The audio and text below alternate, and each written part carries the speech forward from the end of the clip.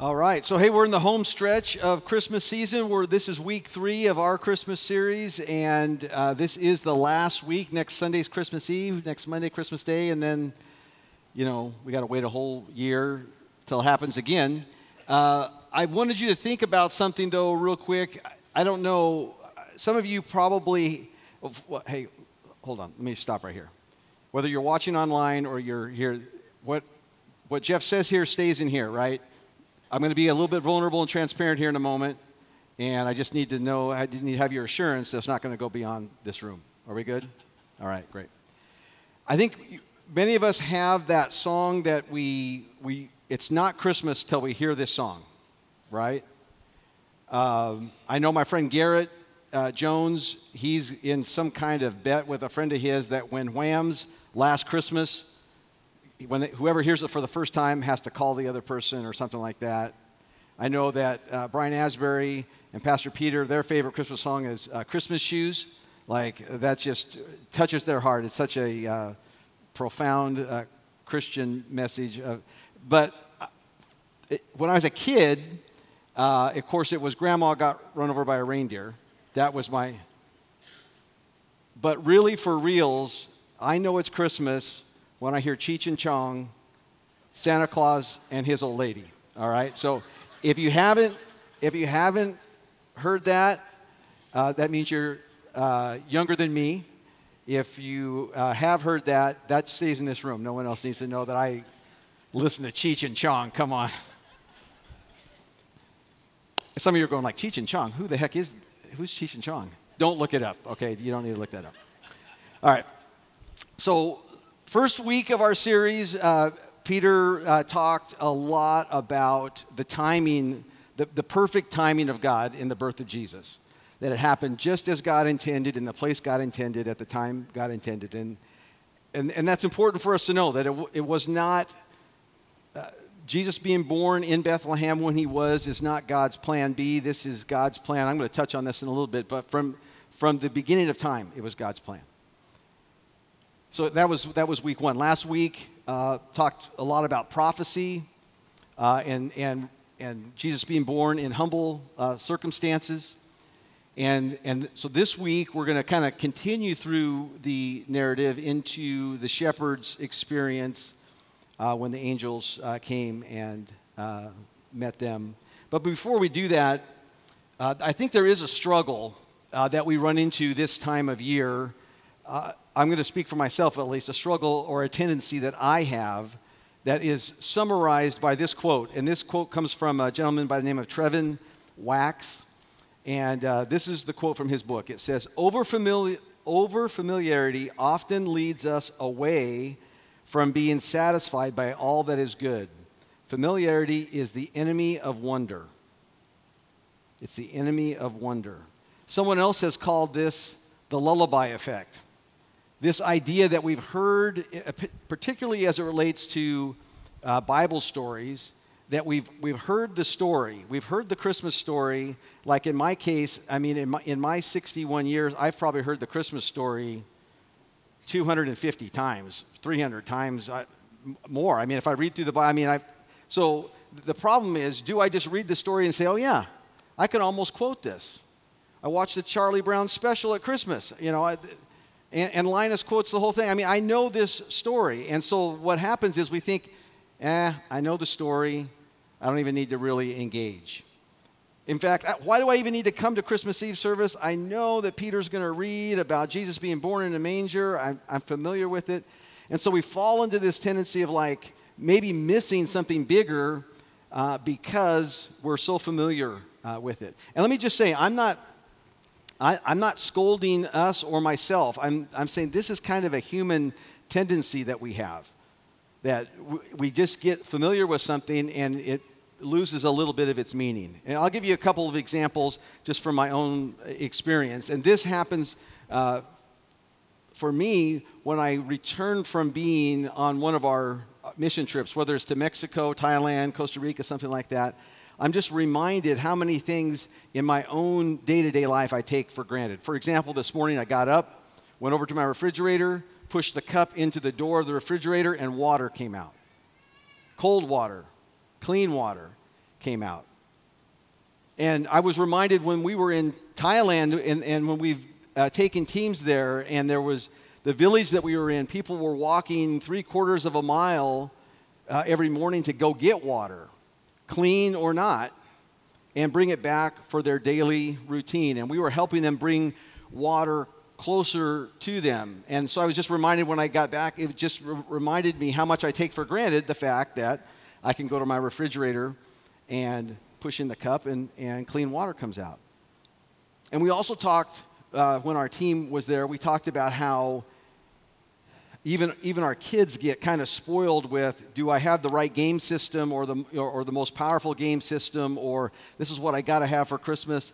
And so I brought, it's not the greatest picture in the world, but I brought a picture of this toy that we took a picture of in Thailand, where they had taken an oil can, cut the top out of it, and made some wooden wheels for it. And this is what kids were pushing around. This was the toy that they had. And so it was just, when we got back, I was just reminded how easy it is that we kind of fall into this routine of this is what our reality is, and we forget that there's people in other places of the world that are living in different situations than us.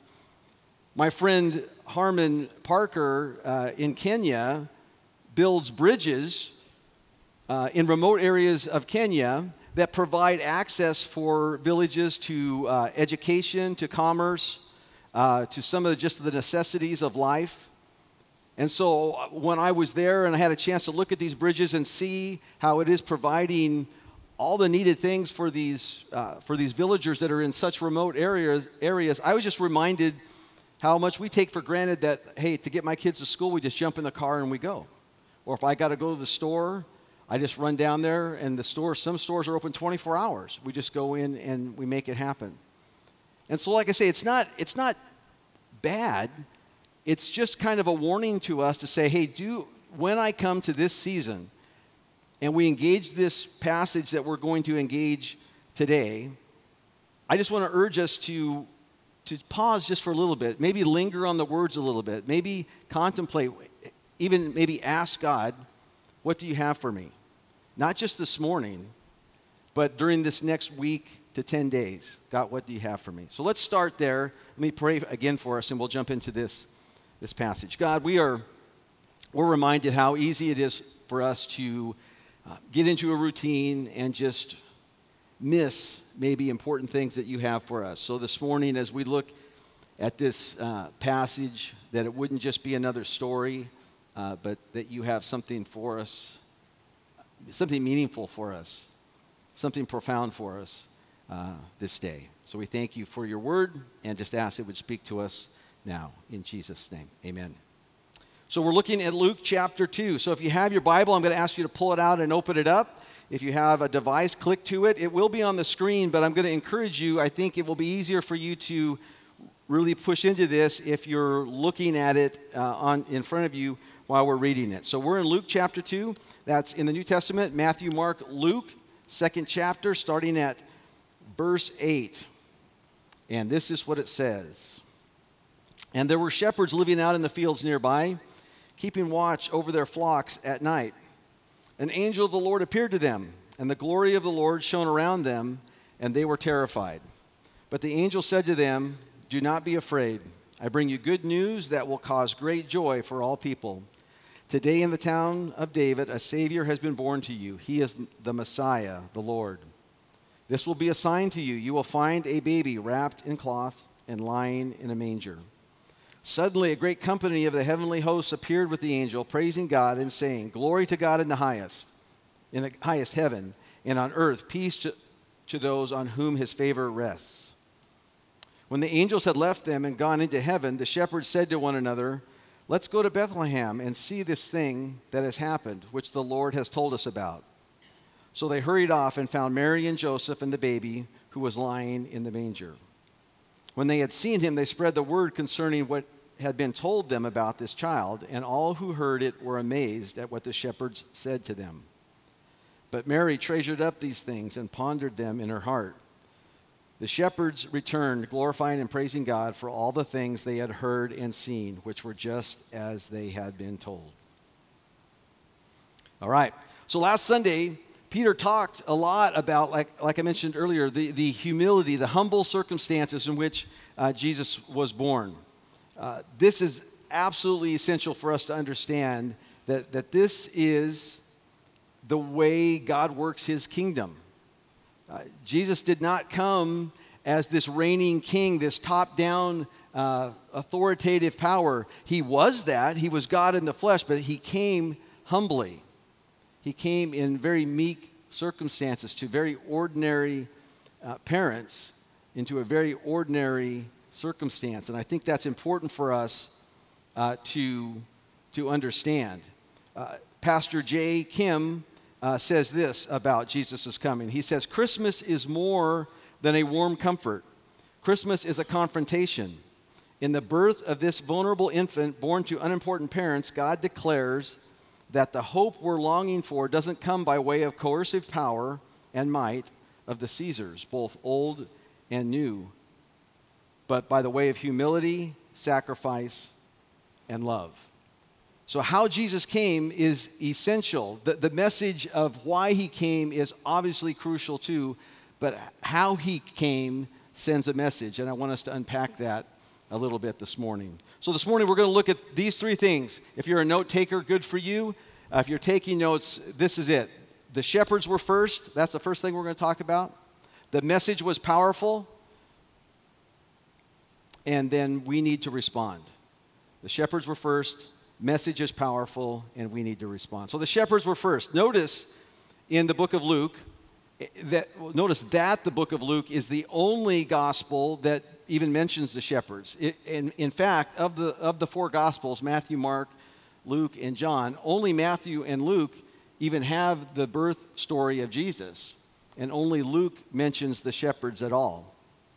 And so we know this about first century shepherds. It was not a glamorous job. It was not highly regarded.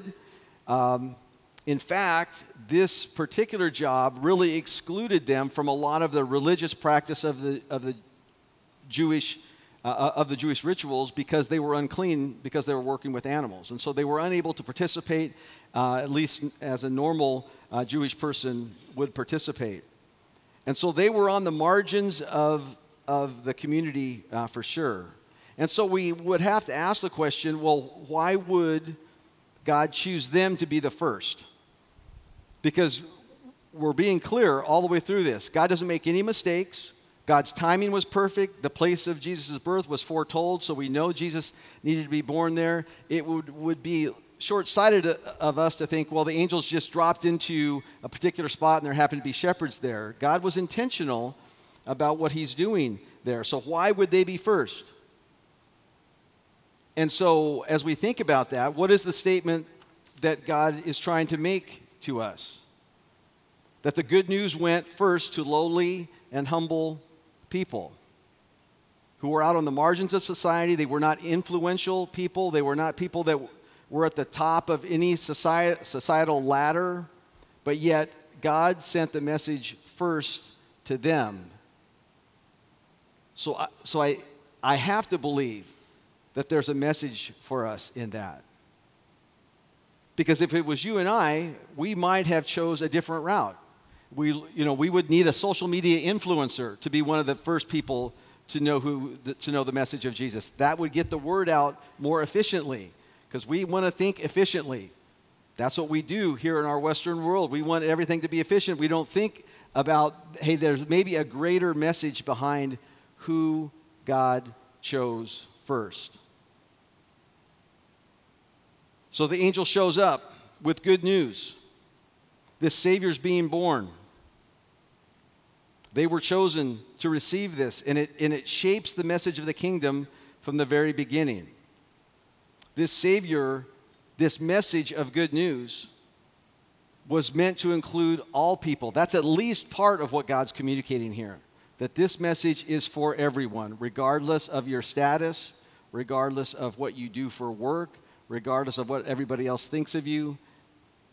This message is for you. Certainly the message is for those in power, rich, influential. Absolutely. This message is for all people. But God starts with those in humble circumstances. So let's look a little bit at their experience.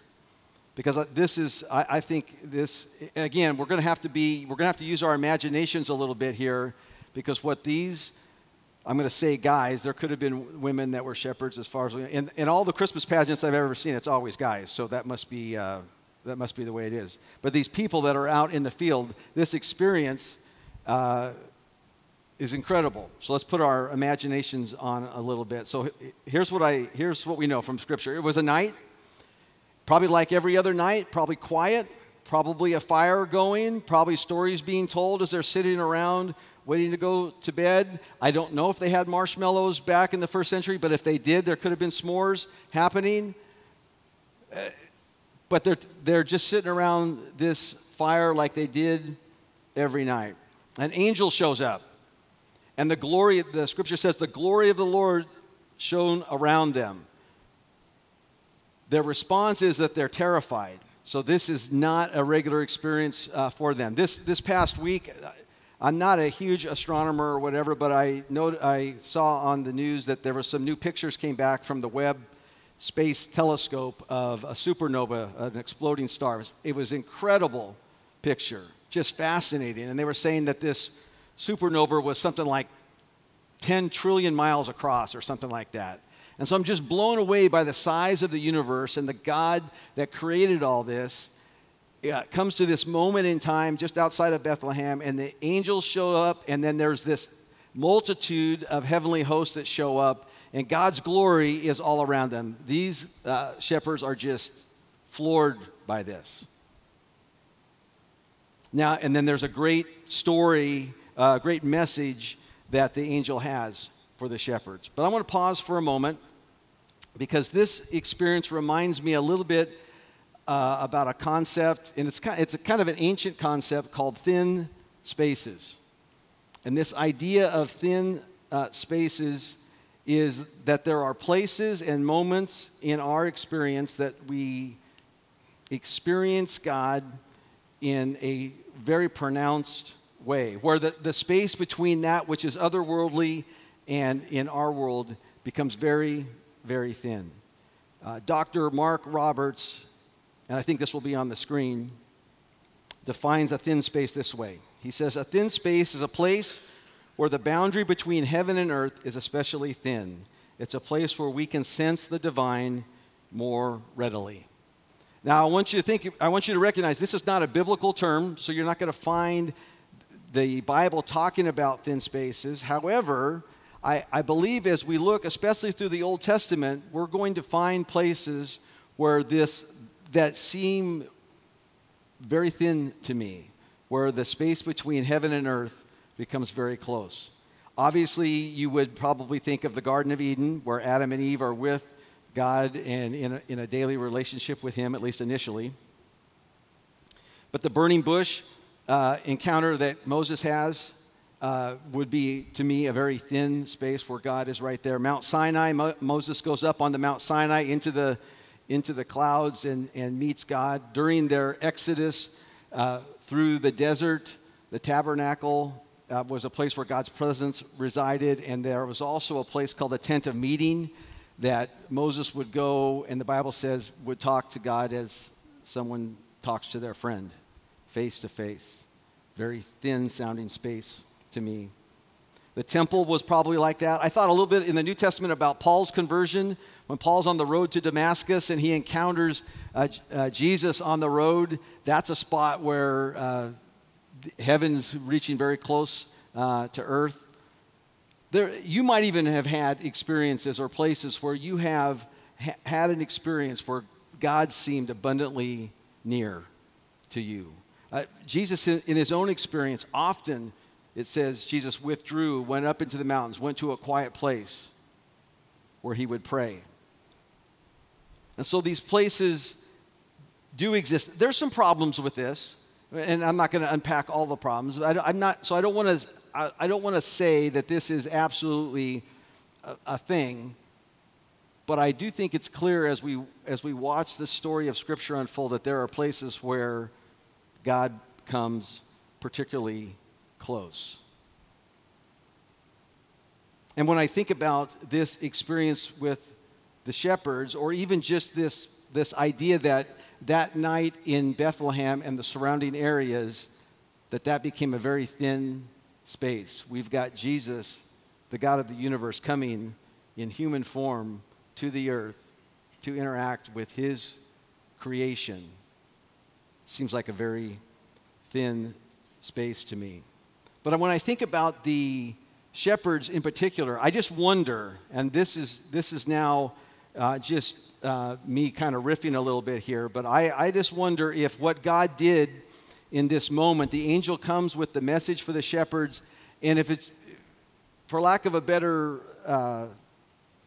picture, he just peels back a little bit of the veil between heaven and earth, and the shepherds get a glimpse into what's happening, the celebration that's happening in heaven with Jesus coming.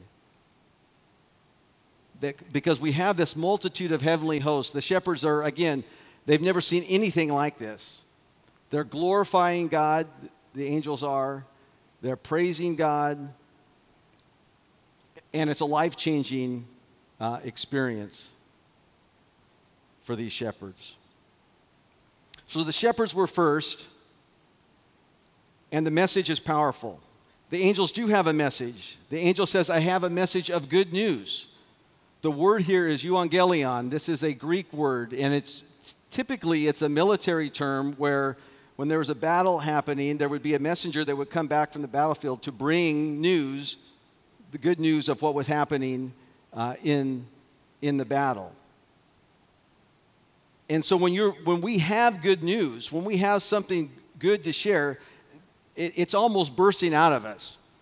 And even this time of year, when we think about giving gifts to other people, especially when we know that's a gift that is going to be meaningful to people, we give them the gift, and there's just this anticipation as we're waiting for them to unwrap it. This is what this good news message should be, how it should be welling up within us.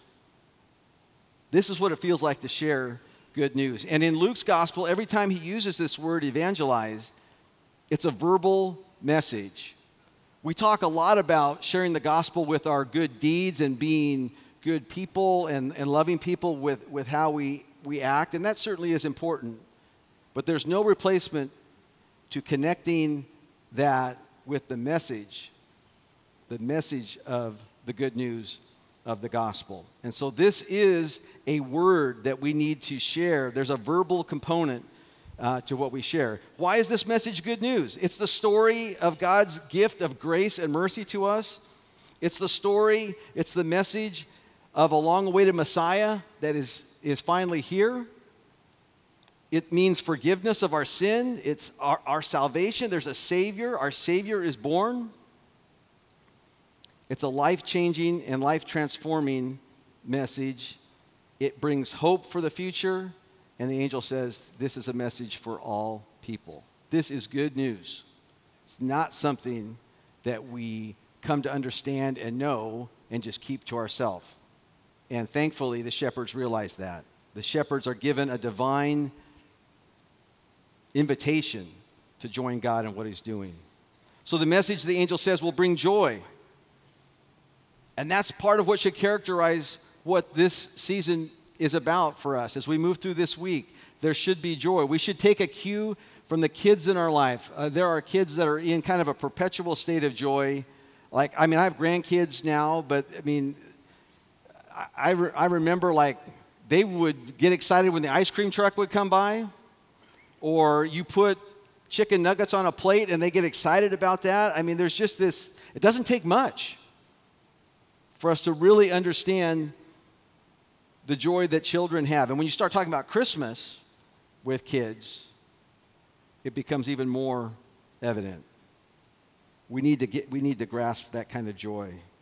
If you want to get another example of that, those of you that have dogs know that even if you're gone for 10 minutes and you come back, that dog is joyful. It's like he hasn't seen you for months, right?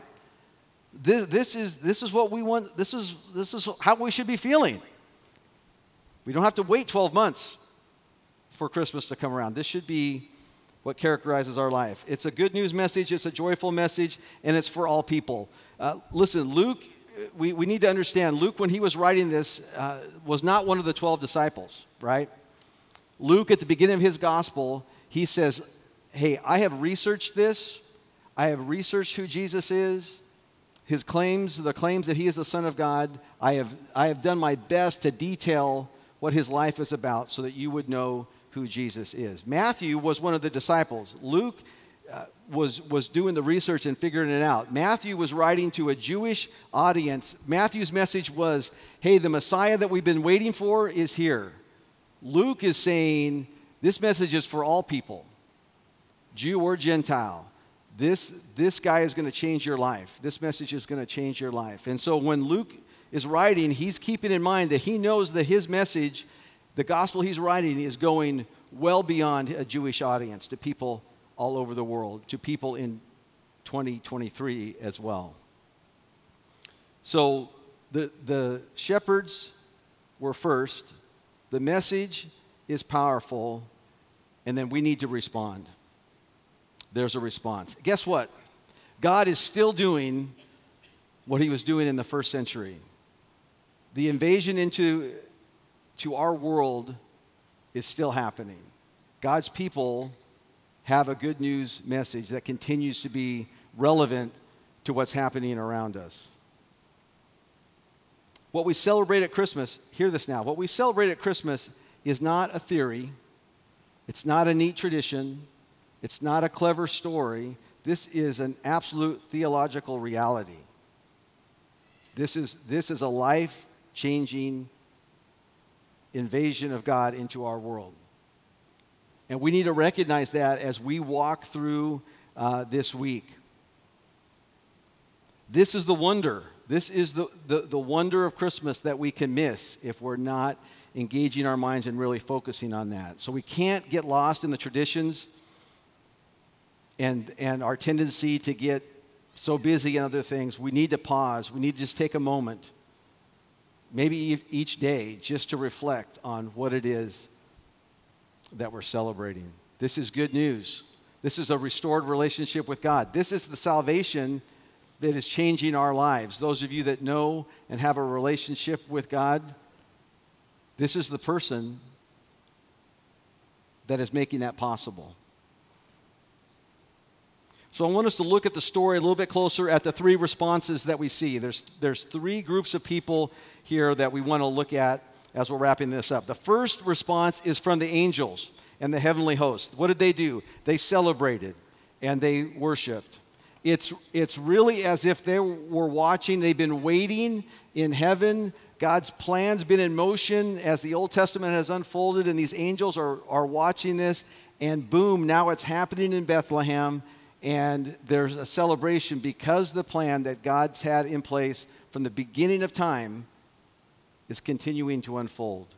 Ephesians chapter 1 and verse 4 says that very thing. In talking about us, Paul says that we were found in him before the creation of the world. We were chosen to be found in Jesus before the creation of the world. This is something that's been in the works since the world was created.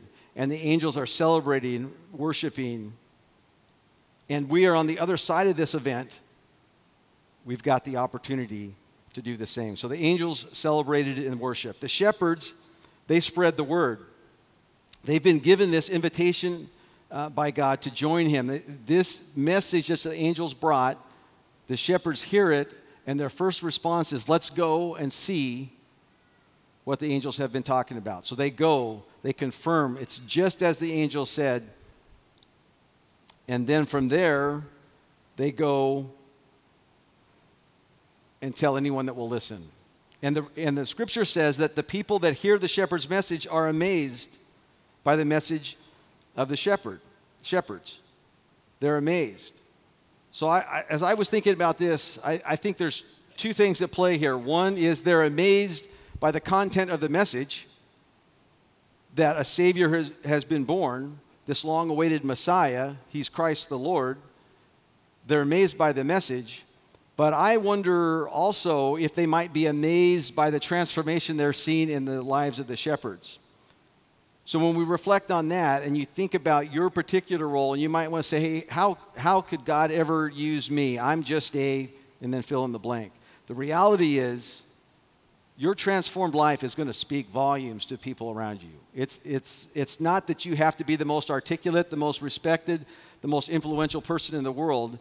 If God's at work in your life and your life's being changed, it's going to amaze people around you.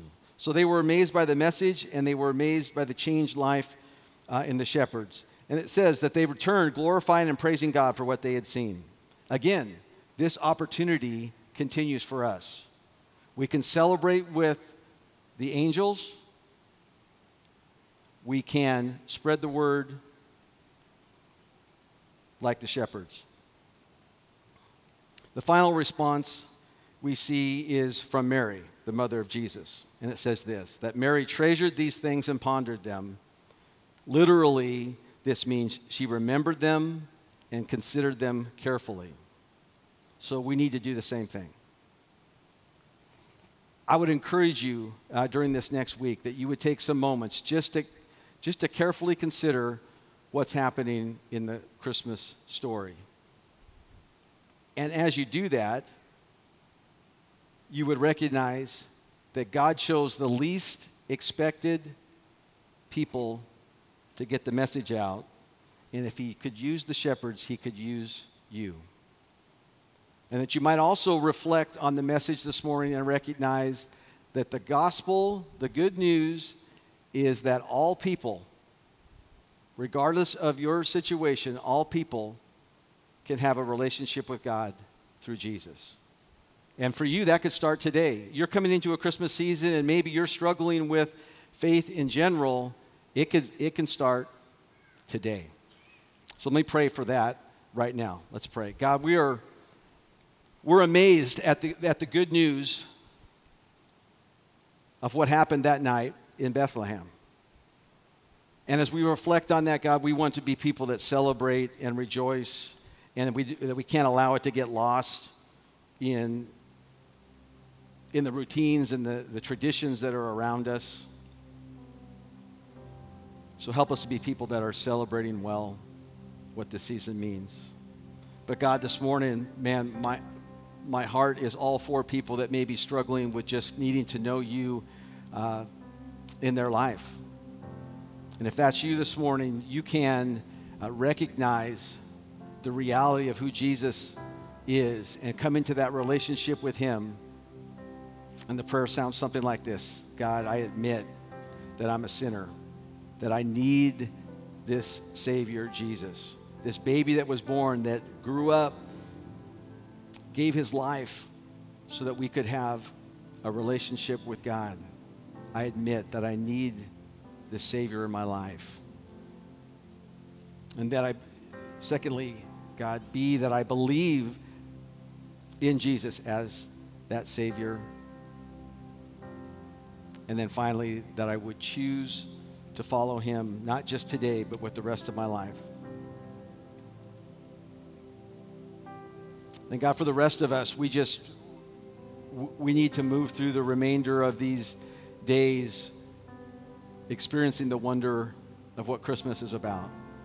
That we wouldn't be lulled to sleep and missing anything that you have for us, whether it's interactions with people, with family, with coworkers, whatever it would be. God, would you just make us aware of what you're doing around us these next few days. We thank you for that. In Jesus' name, amen.